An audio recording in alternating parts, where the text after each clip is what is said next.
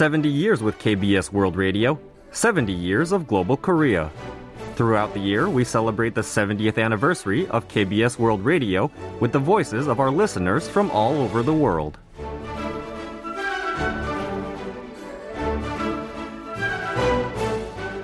Hello,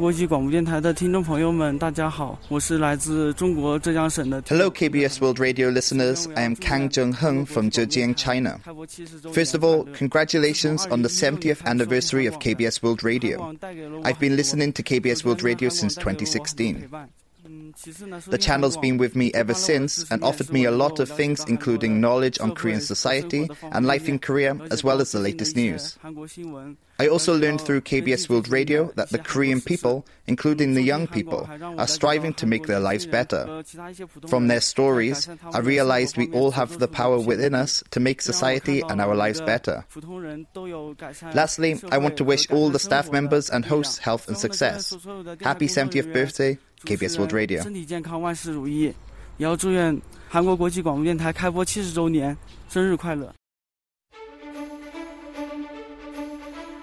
70 years with KBS World Radio, 70 years of global Korea. KBS World Radio brings Korea to you wherever you are.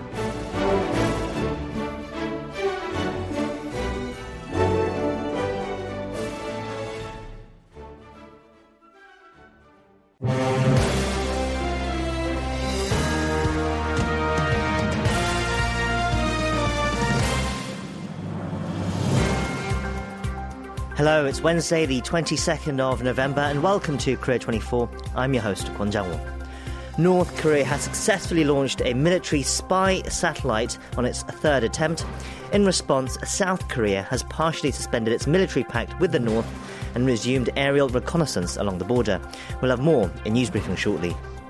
For our in-depth, we'll be joined by two British parliamentarians to talk about President Yoon's state visit and the significance of the 140-year Korea-UK relationship.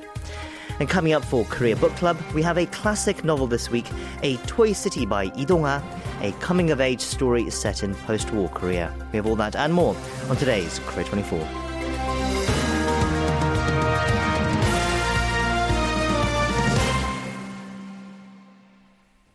North Korea has now successfully launched a military spy satellite into space. The launch came late Tuesday night, coming after two failed launches earlier this year, and it came despite repeated warnings from South Korea and the US. Seoul responded quickly by partially suspending its military pact with the North and restarting aerial recon along the inter-Korean border. Our KBS World Radio News editor Gu Hee-jin joins us in the studio now to break down the launch and its repercussions, as well as our other headlines of the day. Hee-jin, hello. Hello, Jang. The launch prompted South Korea to partially suspend its 2018 military agreement with the North and reinitiate aerial reconnaissance activities along the border. But first, what can you tell us about the launch itself? Well, the South Korean Joint Chiefs of Staff detected North Korea's military satellite launch at around 10:43 p.m. Tuesday. The North state-run Korean Central Television and news agency released photos of the launch Wednesday, proclaiming its success. The launch came an hour earlier than the previously declared window between Wednesday and the end of the month, which Pyongyang provided to the Maritime Safety Agency of Japan. Fired from the Sohae satellite launching station on North's western coast, the launch vehicle flew over the sea between the Korean peninsula and China, forcing Japan to issue a missile warning for the island of Okinawa. Shortly after the launch, the South Korean National Security Council held an emergency meeting presided over remotely by President Yoon Suk-yeol, who is in Britain for a state visit. The NSC decided to partially suspend, as you said, the 2018 Inter-Korean Military Accord signed during the brief détente to reactivate our aerial reconnaissance activities along the border. South Korea, the US and Japan are analysing the details of that projectile, and South Korean Defence Minister Shin Won-sik told KBS that it appears that the North Korean satellite has entered into orbit. The Joint Chiefs of Staff have just released a similar assessment. North Korea has touted the success of the satellite launch already as well, saying that its leader Kim Jong-un has checked aerial images of a US Air Force base, the Anderson Air Force Base in Guam. Can you tell us more? Well, the North's official Korean Central News Agency confirmed early Wednesday, 3 hours after the launch, that its National Aerospace Technology Administration fired the Malikyang-1 satellite on a Cholima-1 rocket from the Sohae satellite launching site in North Pyongan province at 10:42 p.m. Tuesday. The state-run mouthpiece also reported later it will embark on a reconnaissance mission starting next week. The North's state-run Korean Central News Agency said leader Kim Jong-un visited the Pyongyang Control Center of the National Aerospace Development Administration at 10 a.m. Wednesday and inspected the status of that satellite. And according to the report, the agency informed Kim that the satellite will officially begin official recon duties from next Friday. The report said Kim also checked aerial images of key U.S. military bases, including, as you said, Andersen Air Force Base, taken from the skies above Guam and received at 9:21 a.m. Wednesday. The report cited Kim saying that the North's military force has now acquired an eye that can look down at 10,000 ri and a powerful fist that can hit 10,000 ri. Ri is a Korean unit at measurement, and 10,000 ri is equivalent to more than 3,900 kilometers. Meanwhile, the global community immediately slammed the launch. And as you mentioned earlier, the US said an assessment will take place with its allies and partners, including South Korea. What more can you tell us about the response from other countries? Well, according to the National Security Council spokesperson Adrienne Watson on Tuesday, North Korea's latest satellite launch using ballistic missile technology is a brazen violation of multiple UN Security Council resolutions. And she added that such actions raise tensions and risks, destabilizing the security situation in the region and beyond. She added that the door has not closed on diplomacy, but Pyongyang must immediately end all its provocative actions and choose engagement. And according to UN Deputy Spokesperson Farhan Kak, the UN Security Secretary General Antonio Guterres strongly condemned the launch of yet another military satellite using ballistic missile technology by the Democratic People's Republic of Korea. Japanese Prime Minister Fumio Kishida also slammed the North's launch, calling it a grave situation in which the safety of the Japanese people were endangered. Moments after the launch, President Yoon Suk-yeol addressed the British Parliament in London, where he is on a state visit. He stressed the two nations must stand in solidarity to respond to global challenges and geopolitical risks, including North Korea's escalating provocations. What can you tell us? Well, the president touted the 140th year of diplomatic ties between South Korea and the United Kingdom this year as one with importance and meaning for the partnership. President Yoon Suk-yeol told British lawmakers that Seoul-London relations will be reborn in areas of security and the economy in his address on Tuesday. The president delivered the speech at the Palace of Westminster on the second day of his state visit. And it came in the short wake of North Korea's military satellites launch. The president also added that the two countries will bolster economic cooperation by working together in supply chains and digital trade. Yoon will take a practical step towards such joint growth on Wednesday when he holds a bilateral summit with the UK Prime Minister and signs the Downing Street Accord, a long-term agreement covering defence and technology cooperation. The president also previewed that meeting. Yoon heads to France Thursday for a visit aimed at bolstering support for South Korea's bid to host the 2030 World Expo. BIE delegates are scheduled to vote to choose the host city on November 28th, with South Korea vying to host the event along with Riyadh, Saudi Arabia, and Rome, Italy. Let's turn now to the ongoing conflict in the Middle East. Israel and Hamas have reached an agreement on a 4-day ceasefire in exchange for at least 50 hostages out of the 240 in the militant group's custody. What more can you tell us? Well, according to the Associated Press on Wednesday, Israel cabinet approved the US and Qatar broke a temporary ceasefire that would bring a halt to the ongoing war for the first time since it was sparked by Hamas' surprise attacks on October 7th. The deal calls for Hamas to release roughly 12 hostages each day, mostly women and children, upon the start of the pause, which was not specified but could be as early as Thursday, with an extra day added for every 10 additional hostages released. While media reports said Israel has agreed to release some 150 Palestinian prisoners and allow additional humanitarian aid into Gaza, the Israeli government's announcement of the deal did not include such stipulations. Ahead of a vote by the cabinet, Israeli Prime Minister Benjamin Netanyahu said the war against Hamas will resume after the truce expires and that his country will continue until it achieves all its goals.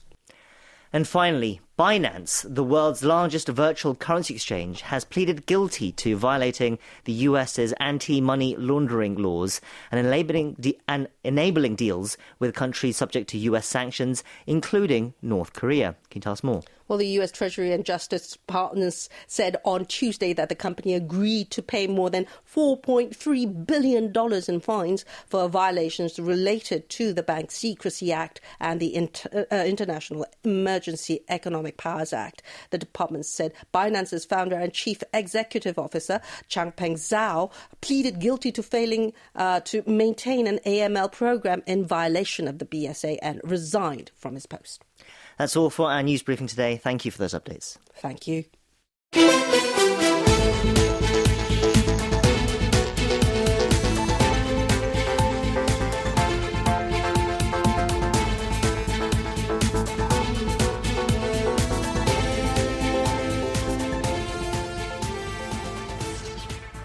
This year, we celebrate the 140th anniversary of the establishment of diplomatic ties.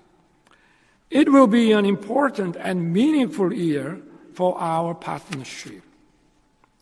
Last spring, the United Kingdom South Korean President Yoon Suk-yeol delivered a speech before the British Parliament on Tuesday during his state visit to the UK. Titled A Friendship to Turn Our Challenges to Pure Opportunity, he touted the 140 years of diplomatic ties between the two nations and called for closer future cooperation amid geopolitical risks regionally and around the globe. Let's hear a little more from that speech. Together, we will build a free and open international order. Together, we will cultivate sustainable growth and prosperity for all of humanity. We will broaden our cooperation to digital, AI, cybersecurity, nuclear energy, and defense industry. To talk more about Yoon's visit, as well as the prospects of the relationship between Seoul and London, I'm delighted to say that we have two British politicians joining us today. First up, we have Lord David Alton of Liverpool, who is the founder and co-chairman of the British DPRK All-Party Parliamentary Group and a follower of Korean Peninsula affairs. He joins us on the line now. Lord Alton, hello, and thank you for your time today. Hello, it's a great pleasure to be with you. I believe you were present at President Yoon's speech. What did you make of it? What stood out to you? I was honoured to be asked to be one of the welcoming committee, so 4 parliamentarians, 2 members of the House of Commons and 2 members of the House of Lords, met and greeted the President and the First Lady when they arrived here at Westminster yesterday, and then also to have an opportunity after hearing his speech to talk to him and also to Foreign Minister Jim Park as well about the many issues that unite our two nations. This was a historic occasion, not least because, of course, it's the first state visit since King Charles ascended the throne, and it was, I think, a way of establishing and deepening, as the President himself said, what is already a flourishing and long-standing relationship. But I thought myself that the speech was extremely well judged, very well delivered, that he and the First Lady won hearts and minds. I thought he had an impressive and great command of our language and our history and story, complete with quotations from Winston Churchill and from Shakespeare. And he, I thought, captured hearts as well by the references to our Korean veterans. After all, 1,000 British servicemen died during the Korean War, which we're commemorating at this time. And one of them, one of the veterans from that period, Colin Thackeray, was present yesterday, and it was lovely to hear the specific reference that President Yoon made to Colin. Yes, and Yoon's state visit comes as the two countries are celebrating 140 years of diplomatic ties. Now, Korea 24 airs worldwide for listeners who may not be familiar with South Korea-UK relations. It is a topic which we would assume that not many of our listeners are used to hearing about. Can you tell us a bit more about the relationship between South Korea and Britain and why it's been so significant?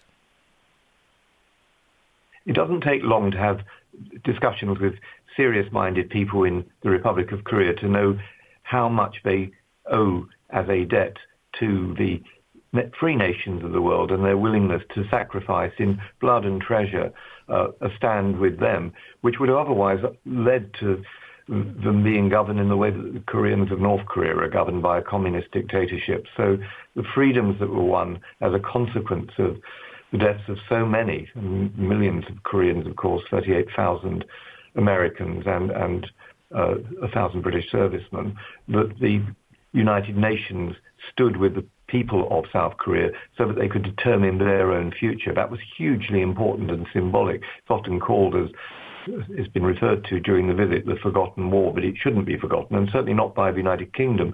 More people died on the Korean peninsula in the service of king and country than, for instance, died in Afghanistan, the Falklands and Iraq combined. So that, I would say, underpins our relationship, but it goes way beyond that. I mean, during the decades that have followed, we have broadened our relationships into joint enterprises in commerce, in industry, in education as well. I mean, there are always a tranche of Korean scholars who are in the United Kingdom in our universities, and it's been a two-way street. I think there's a great love between the United Kingdom and the Republic of Korea. And this visit undoubtedly, therefore, does a lot to entrench that. But this is also a time of acute danger. You only have to think about the axis of dictators in the world versus the axis of democracy. You think of the relationship between Kim Jong-un and Putin, or with Xi Jinping, or for that matter, even with Khamenei, the theocratic leader of Iran. And you can see what I mean by an axis of dictators. So we remember our past struggles, but we also remember the present ones. And it's important that we should build our defense relationships and alliances to try and prevent further wars and conflict from taking place in the future. So I think that the building on this relationship, the President will be meeting Prime Minister Rishi Sunak later today. I think that will be an opportunity for us to create a new agreement about our future relationships, whether they are cultural, educational, diplomatic, or for that matter, defense.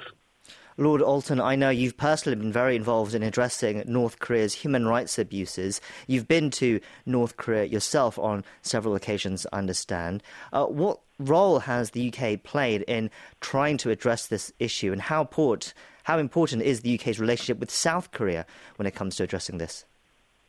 Well, it was the first of the elected presidents in South Korea, which after all was a military dictatorship. We forget even in our own lifetimes the extraordinary changes that have taken place. But it was Kim Dae-jung who invited our then Prime Minister Tony Blair to go to Seoul and to make a very important statement about moving on even from the armistice that we and the United States and the Republic of Korea have with North Korea. We decided, the United Kingdom decided, but with the encouragement of the Republic of Korea, to create diplomatic relations. So we have diplomats in Pyongyang, normally anyway. Since the pandemic, of course, our current ambassador, David Ellis, has been unable to take up his post, but we understand that it's likely in the new year that, with the borders now reopening, that the British diplomatic presence in the DPRK will be resumed. And I think it's a very good thing. I mean, Churchill himself, after all, said, our great wartime leader said, we need more jaw and less war. So I think talking never cost us anything. It also can make significant gains. However, we shouldn't be under any illusions about the nature of the North Korean regime. It trades in weapons of mass destruction. It has been supporting Putin in the war in Ukraine. We're told 1,000 containers full of armaments and weapons was shipped to the front lines there. I mean, this is appalling, and the destabilizing of the whole of the region as a result of the decision to defy the United Nations Security Council resolutions. All of that has to be in our minds, but so do human rights violations. It is 10 years ago this year, and I was in Seoul a few weeks ago at the conference which the Yoon administration had organized to commemorate the 10th anniversary of the Commission of Inquiry report, which found crimes against humanity in North Korea and said it was a state without parallel. Well, the Republic of Korea is about to become a member of the Security Council. I had the opportunity yesterday to speak directly to President Yoon about the importance of using that opportunity on the Security Council to return to the Commission of Inquiry recommendations and to raise this appalling, egregious violations of human rights at every opportunity. And I also pressed him to raise with the People's Republic of China the repatriation of North Korean citizens to North Korea. And I received a very positive response from the President. I handed him a formal letter in Korean from the All-Party Parliamentary Group on North Korea, which, as you say, I founded and co-chair. Right. It's a very important issue indeed, and hopefully together more can be done. And finally, very briefly, what do you think the future of South Korea-UK ties looks like? Seoul and London, they announced that the two sides will sign the Downing Street Accord, which will upgrade the current broad and creative partnership to a global strategic partnership. What do you hope for in the future? Well, amongst other things, I know that our Prime Minister, for instance, who recently convened the first international summit on artificial intelligence, AI, I know that that will be one of the issues that he and President Yoon will want to talk about, but also cyber developments and ways in which the United Kingdom should make itself a lot less dependent on the People's Republic of China. It's extraordinary that we have a trade deficit of over £40 billion with the People's Republic of China. It's completely unnecessary. It is undesirable. It creates dependency. We need greater resilience. And who better as a major trading partner than the Republic of Korea? So I hope that we will see our friends in the East through various other lenses than the commercial ones that some people make so much of. I hope we'll see our friends in East Asia through the lens of democracy, human rights, and the rule of law. And the President himself yesterday said he believes in a free and open international order. So do I. So do the United Kingdom government. So do the people of this country. And what better allies could we have?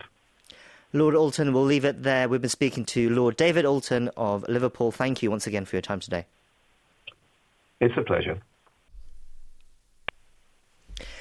Now, to get further thoughts on President Yoon's state visit to the UK and relations between the two nations, we're joined by Stephen Hammond, Member of Parliament for Wimbledon and also Vice Chair of the Republic of Korea All-Party Parliamentary Group. We connect with him now. Mr. Hammond, hello, and thank you for your time today. Hello, good morning, and it's good to speak to you. I understand that you were present during President Yoon's speech before the British Parliament on Tuesday. What did you make of the speech?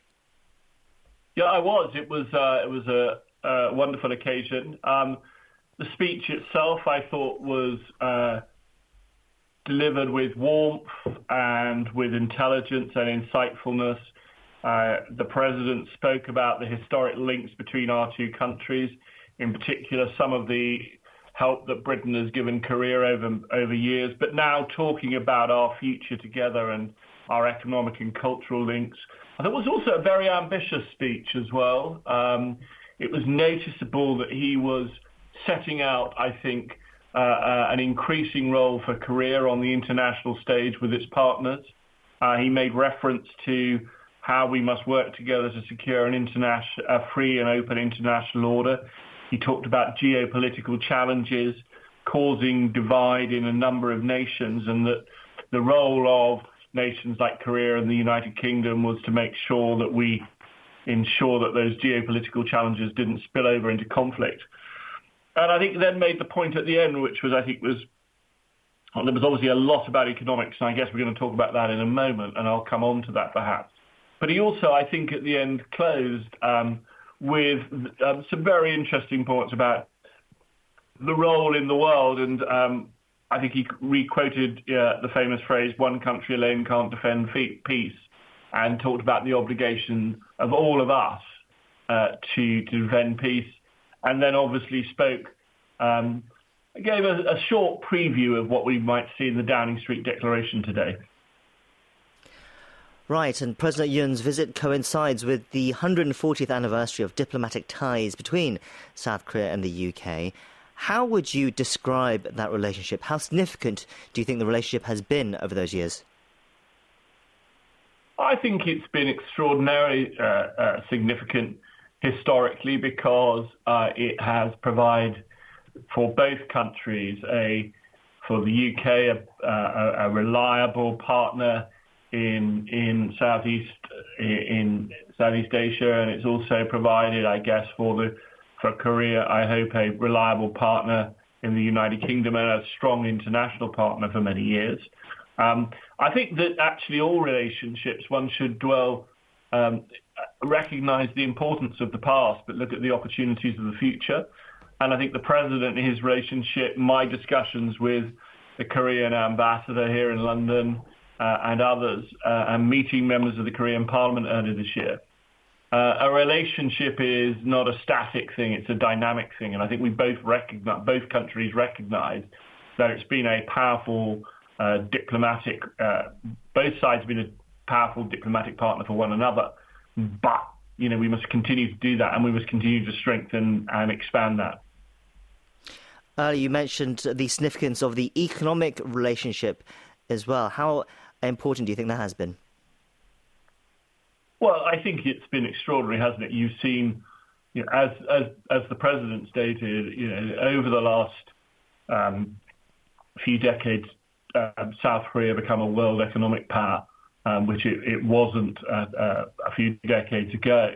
It is an international leader in areas of the future in terms of, I think, digital AI, semiconductors, and it is incredibly important, therefore. We're talking about how we've recognized that the trade agreement we signed in 21 has been a starting point, I think, for what a lot of us hope to see today, and recognizing that between the two nations, trade and finance, logistics, services, biosciences, cooperation on AI and digital are going to be the basis of international global growth, as well as manufacturing and traditional manufacturing and services. And strengthening our relationship in those areas is key. You are the MP for Wimbledon. I am very familiar with that area personally because I went to school there. There are quite a few Korean residents in your constituency, which is next door to the main Korean community of Kingston and New Malden, and you are part of the South Korea APPG as well, as we mentioned. With that knowledge and that experience, what more would you like to see from the relationship between Korea and the UK? Earlier you talked about looking to the past, but also looking to the future. What potential opportunities do you think there are moving forward? You're right, and it's been a great pleasure to welcome a number of Korean families into Wimbledon. I think it's increasingly, as we see people move from the Kingston area into Rains Park and to Wimbledon itself, a vibrancy and a different culture, which is really appreciated.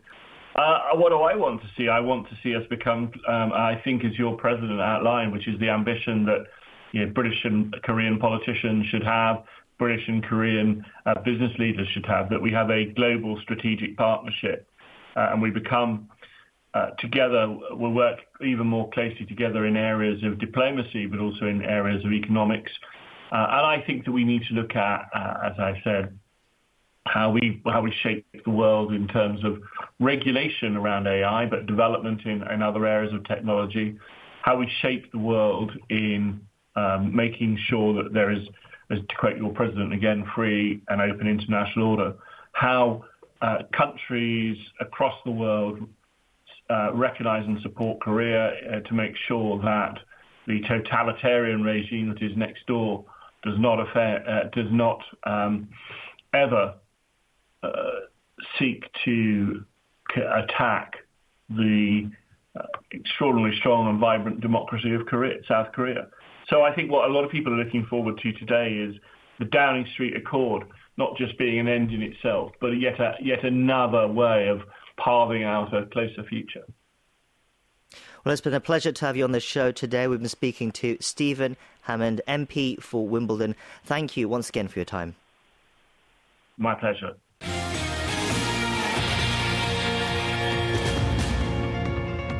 Welcome to the Korea 24 Stock and Forex Update. The benchmark Korea Composite Stock Price Index gained 1.28 points, or 0.05% on Wednesday, to close the day at 2,511.70. The tech-heavy Kosdaq inched down 2.4 points, or 0.29%, to close at 814.61. On the foreign exchange, the local currency weakened 11.31 against the US dollar, closing the day at 1,300.51.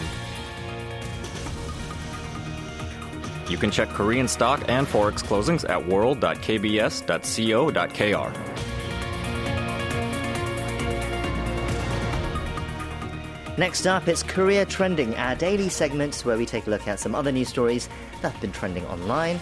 And we have joining us in the studio now, news editor Daniel Che to bring us those stories. Daniel, hello, it's good to see you. Good to see you again, Jang-woo. Okay, so what do you have for us first today? A parent of a student that took the CSAT or Suneung is taking action against a high school in Seoul over how their child was accused of cheating. Right, so this story is actually about how the parents' actions might have gone too far. But before we get into that, can you first tell us about how the student may have violated the test rules? According to the Seoul Teachers Union on Tuesday, during the test which took place last Thursday, the student was caught marking his answer sheet after the bell sounded and the exam ended. The exam supervisor had to report it as a violation, but the student claims to have put the pen down and did not carry out such acts, and also claimed that the supervisor took unnecessary, aggressive physical action by restraining him. If violations are spotted during the exam, the student and the supervisor are required to submit written explanations about the incident to the Korea Institute of Curriculum and Evaluation. A special Suneung committee will review the case and determine what the appropriate action will be before exam results are released. So this is where the parent comes in. The parent went to the school that the supervisor works at to stage a one-person protest, and concerns regarding how the supervisor's personal information was found have been brought up. Yes, the teachers from across the nation volunteer as supervisors during the Suneung. It's no easy task as they have to ensure they provide ample assistance to exam takers while also keeping a watchful eye out for cheaters. And they're always standing up. They're not seated down, by the way. So it is concerning that the parent with a bone to pick with a particular supervisor could find out which school they work at when such personal info is designed to be kept confidential. Indeed. So what's being done to protect the teacher now? The Seoul Metropolitan Office of Education took immediate action to protect the teacher by dispatching security personnel first. In terms of the one-person protest by the parent, however, apparently there are no means to legally put a stop to it. Discussions are ongoing to formulate appropriate measures to prevent a recurrence of such incidents, as well as a manual in response measures if they occur again. Yes, teacher protection has become a major issue in Korea over the last year or so after a spate of incidents where teachers took their own lives. And while a parent might have the right to protest a decision on behalf of their children, it seems here that they might have crossed the line. So immediately going for the extreme option here. So yes, it is a concerning situation, and we'll see how it does get resolved. Let's move on to the second story now. What do you have for us? In the waters of Ulung Island, located 120 kilometers east of the Korean peninsula, more and more tropical and subtropical marine life are being spotted. This is another example of how Korea's marine ecosystem has been changing. Yes, this is an issue that we've discussed on the show a few times in the past already. Actually, I think earlier just this week, we talked about one story like this as well. Can you walk us through this situation? Sure thing. According to the National Institute of Biological Resources, on Tuesday, 131 different types of fish have been spotted in the waters of Ulung since 2021. Among the 131 types of fish, 49 were tropical and 27 were subtropical. Together, they take up more than 58% of the total. One institute official said that there were only about 50 neon damselfish last year, but their number ballooned to 500 already this year. Right, so we're seeing more and more reports of fish that are not often found around the Korean peninsula suddenly popping up due to the rising sea temperatures. That's right. The Institute says since late August and early September, the surface temperature of the water surrounding the Korean peninsula rose to 26 degrees Celsius, the highest recorded since relevant data compilation began in 1990. And if you look at the EC's surface temperature, it was 25.8, which is 2 degrees higher than the previous year. Without proper low-carbon measures being implemented and followed, in the worst-case scenario, the temperature could go all the way up by 2.4 degrees between 2041 and the year 2060. Right, so who knows what kinds of fish we'll see around the Korean peninsula. Evidence of the impacts of climate change continue to build once again. Let's continue on to our last story now. What else was trending today? Well, we're looking at the world of sports now. In soccer or football, Team Korea beat China 3-0 in their second-round match of the Asian qualifiers for the 2026 World Cup on Tuesday. Yes, it was a very good win, and Korea were able to extend their perfect start to the World Cup qualifiers. This time it was captain Son Heung-min who delivered. Right, no surprise there. The Tottenham star scored a brace for the fifth straight win under manager Jurgen Klinsmann, who has been in the spotlight before he got this winning streak got going. Ahead of the match at Shenzhen Universiade Sports Center in Shenzhen, China, Son told his teammates that Asian teams will try to be extra physical against the Taeguk Warriors and try to get under their skin. He reminded them not to fall prey to such strategy, that they must just play their game and stick to the plan. The players took that advice to heart, apparently. They rallied behind their leader and showed solid cohesion overall throughout the game. Right, and it was indeed a hostile environment, right? What kind of situations did the players face in Shenzhen? As Captain Son anticipated, some Chinese players worked hard not just to outrun or outscore Korea, but to be physically intimidating. It is understandable that a lot is at stake, and you do want to perform outstandingly before the home crowd. But oftentimes, Korean players were seen hobbling to the ground, sustaining injuries due to rough play. And the Chinese players would complain to the refs or simply ignore the fallen players, disregard the cause, and carry on with the game. There were reportedly also people booing while the Korean national anthem is being played, and even a spectator using a laser pointer to distract Son Heung-min and Lee Gang-in. Yes, we could see it on Son Heung-min's face when he was about to take that first that penalty for the first goal. So yes, it was a rather unfortunate sights we saw. But fortunately, in the end, the Taeguk Warriors were able to overcome all that and get the much-needed win. It was another good performance from Korea. Expectations now really rising for next year's Asian Cup, which Coach Klinsmann has said that he aims to win. But it's certainly good to see Korea perform so well ahead of that. That's where we're going to wrap it up for today's Korea Trending. Thank you for bringing us those stories, Daniel, and we'll see you next time. Thank you so much for having me.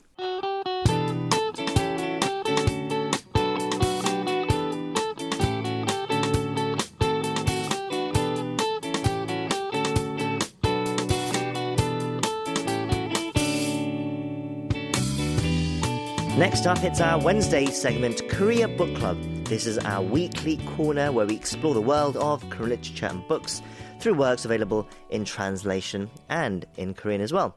And we do that with the help of our special contributors. Joining me in the studio now, we have with us our literary critic, Barry Welsh. Barry, hello. It's great to see you again. Yes, hello. Okay, so what are you introducing to our listeners today?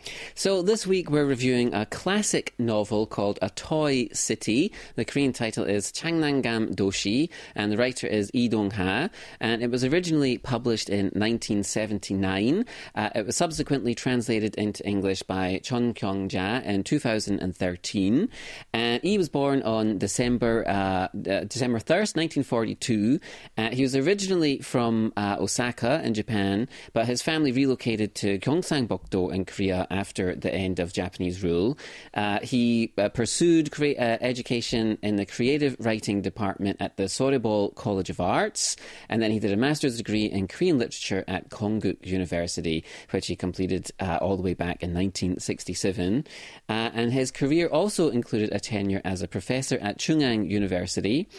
He started his journey as a writer in 1966, winning an accolade from a Seoul newspaper. And among his most notable works are today's book, A Toy City, and Shrapnel, an anthology of short stories set in the post-war period. And his talents have been recognised over the decades with several awards, including the Korean Fiction Award, the Korean Literary Writer Award, the Hyundai Moonhak Award, and the Oh Young-soo Literature Award. And his literary creations that we'll see in today's novel and his other stories often explore the significant impact of conflict within South Korea, so the war, the post-war period. And he frequently writes about the anguish of this internal strife of division, which he sees often in his stories as being exacerbated by external influences. And his stories underscore the struggle to reconcile the rapid economic advancement of Korea with this deep-seated trauma and what he sees as the fragmentation of long-standing Korean cultural traditions. And Toy City is an excellent example of his work and how he writes about these key themes. Right, so he's someone who saw firsthand the painful aftermath of the Korean War and how the country had to build back up from the ashes, essentially. And his works perhaps are a reflection of that, reflections on that as well. So A Toy City, today's book, was originally published in 1979, as you said. So what is A Toy City about? How does it reflect post-war Korean society? Right, yeah. So A Toy City, it's a very moving coming-of-age story set in post-war South Korea, and it centres on an unnamed fourth-grade boy who is essentially a stand-in for writer E. This isn't a strictly, completely autobiographical novel, but it is obviously drawing on his own experiences. But this autobiographical-like narrative offers readers a window into the struggles of a very poor family in a recovering nation, in a city recovering from the ravages of war. But the story avoids focusing on the political aspects and it instead highlights the personal, the emotional challenges faced by individuals like E and his family and their neighbours. And his journey is marked by hardship and early responsibility.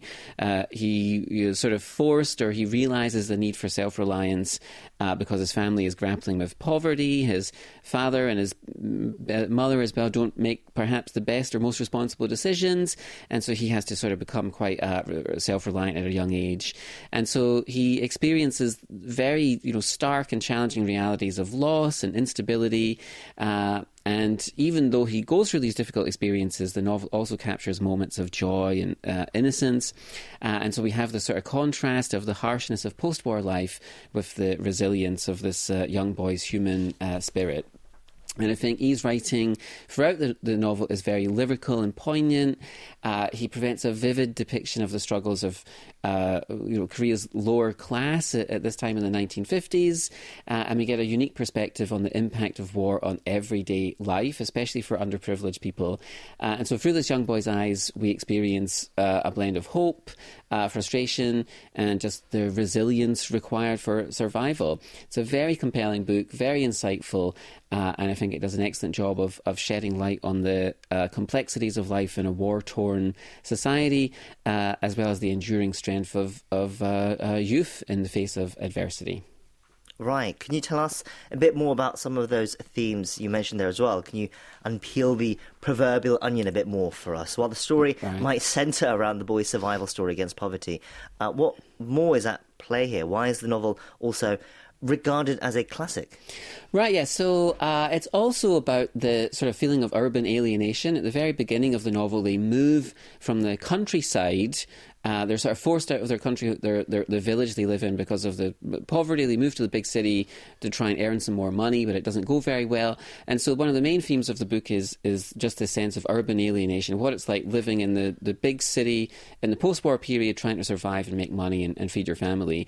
But also what he's writing about is the sort of accelerated loss of traditional values. You sort of the beginning of modernity, or the looming face of modernity approaching. And then inside that, you've got this young boy's search for identity in what is a rapidly changing society. And so these themes, we've encountered these themes in many of the novels and stories we've reviewed, especially books about this period and about these sort of post-war decades in Korea. And it seems like these themes have resonated deeply with Korean readers, and certainly since this novel was published over 4 decades ago. South Korea has obviously undergone this rapid urbanization and technological advancement, significantly altering the social and cultural landscape. And I think this book speaks to that Korean experience of navigating these huge changes and their impact on individual lives. Right, so it's a very insightful work, especially for its time, reflecting on what Korean society had to bear through at that time and the questions that led from that. How does Lee Dong-ha's writing style contribute to the themes of the story as well? Right, so I think perhaps in this story is, and the work of the translator as well, this is where you can really see the sort of style that he's famous for. So A Toy City is defined by very poetic, vivid storytelling. It's mainly sort of built up from these little snapshots of experiences and events that happen. And this sort of poetic style of writing really enriches the novel's themes. So we have this lyrical prose that deeply immerses readers, I think, in this young boy's emotional world. It conveys the complexities of his experiences and Seoul after the war. He's very good at using imagery and metaphor to transform the city into a living backdrop. The city is really like another character in the story. We see the sort of chaotic and overwhelming nature of urban life. And again, we have the sort of stark contrasts of the post-war reality that people were living in. And the narrative sort of blurs the lines between reality and memory. So I think mirroring perhaps E's confusion and disorientation as he confronts these very difficult and frequently changing circumstances. And I think that approach underscores the themes of lost innocence, the abrupt shift from childhood to adulthood. And in that introspective style, we see a very detailed exploration of these themes, like alienation, the erosion of these traditional values, and just the general search for identity amid a changing society. So its writing style, I think we'd say it's characterised by poetic language, rich imagery, and a focus on personal experience. And it deepens the reader's engagement with the emotional and psychological impact of the story as seen through a young boy's eyes. Sounds compelling. Can you tell us a bit more? How does the book compare to other works of modern Korean literature? You said earlier that this book has resonated deeply with Korean readers, but what about for an international audience, do you think? What makes it a significant read for those interested in Korean culture and literature? Right, so I think the main thing that, the main reason that A Toy City stands out is because it's a deeply introspective work. It's also a deeply poetic approach to describing the sort of difficult urban life. A lot of the modern Korean novels focus on the historical, the political, or the social aspects of Korea, but you could argue that what he is doing here is delving more into the psychological or even existential aspects. And I think it complements these other works that we've reviewed over the years by providing this more reflective and personal perspective on the challenge of modern post-war life in Seoul. I think it also offers a unique lens through which we can see the complexities of post-war Korean society. It goes beyond surface-level observations and provides a deeply felt exploration of the human condition within the context of post-war Korea. So I think for anyone interested in understanding the psychological or emotional landscape of modern Korea, it's an invaluable book to read. And I think it not only enriches our understanding of Korean literature, but also provides insights into the broader cultural shifts in Korea. So clearly a A seminal and important work indeed. Once again, it's called A Toy City by Lee Dong-ha, and that was our pick for this week's Korea Book Club. Barry, thank you for that review as always, and we'll catch up with you again next time. Take care. Okay, take care. That brings our show to a close today. Thank you for staying with us. We'll be back same time tomorrow, so do join us again then to continue to get your daily dose of Korean news analysis. Till then, we hope you have a wonderful day. I've been your host, Kwon Jang-wo, and thank you as always for listening. Goodbye.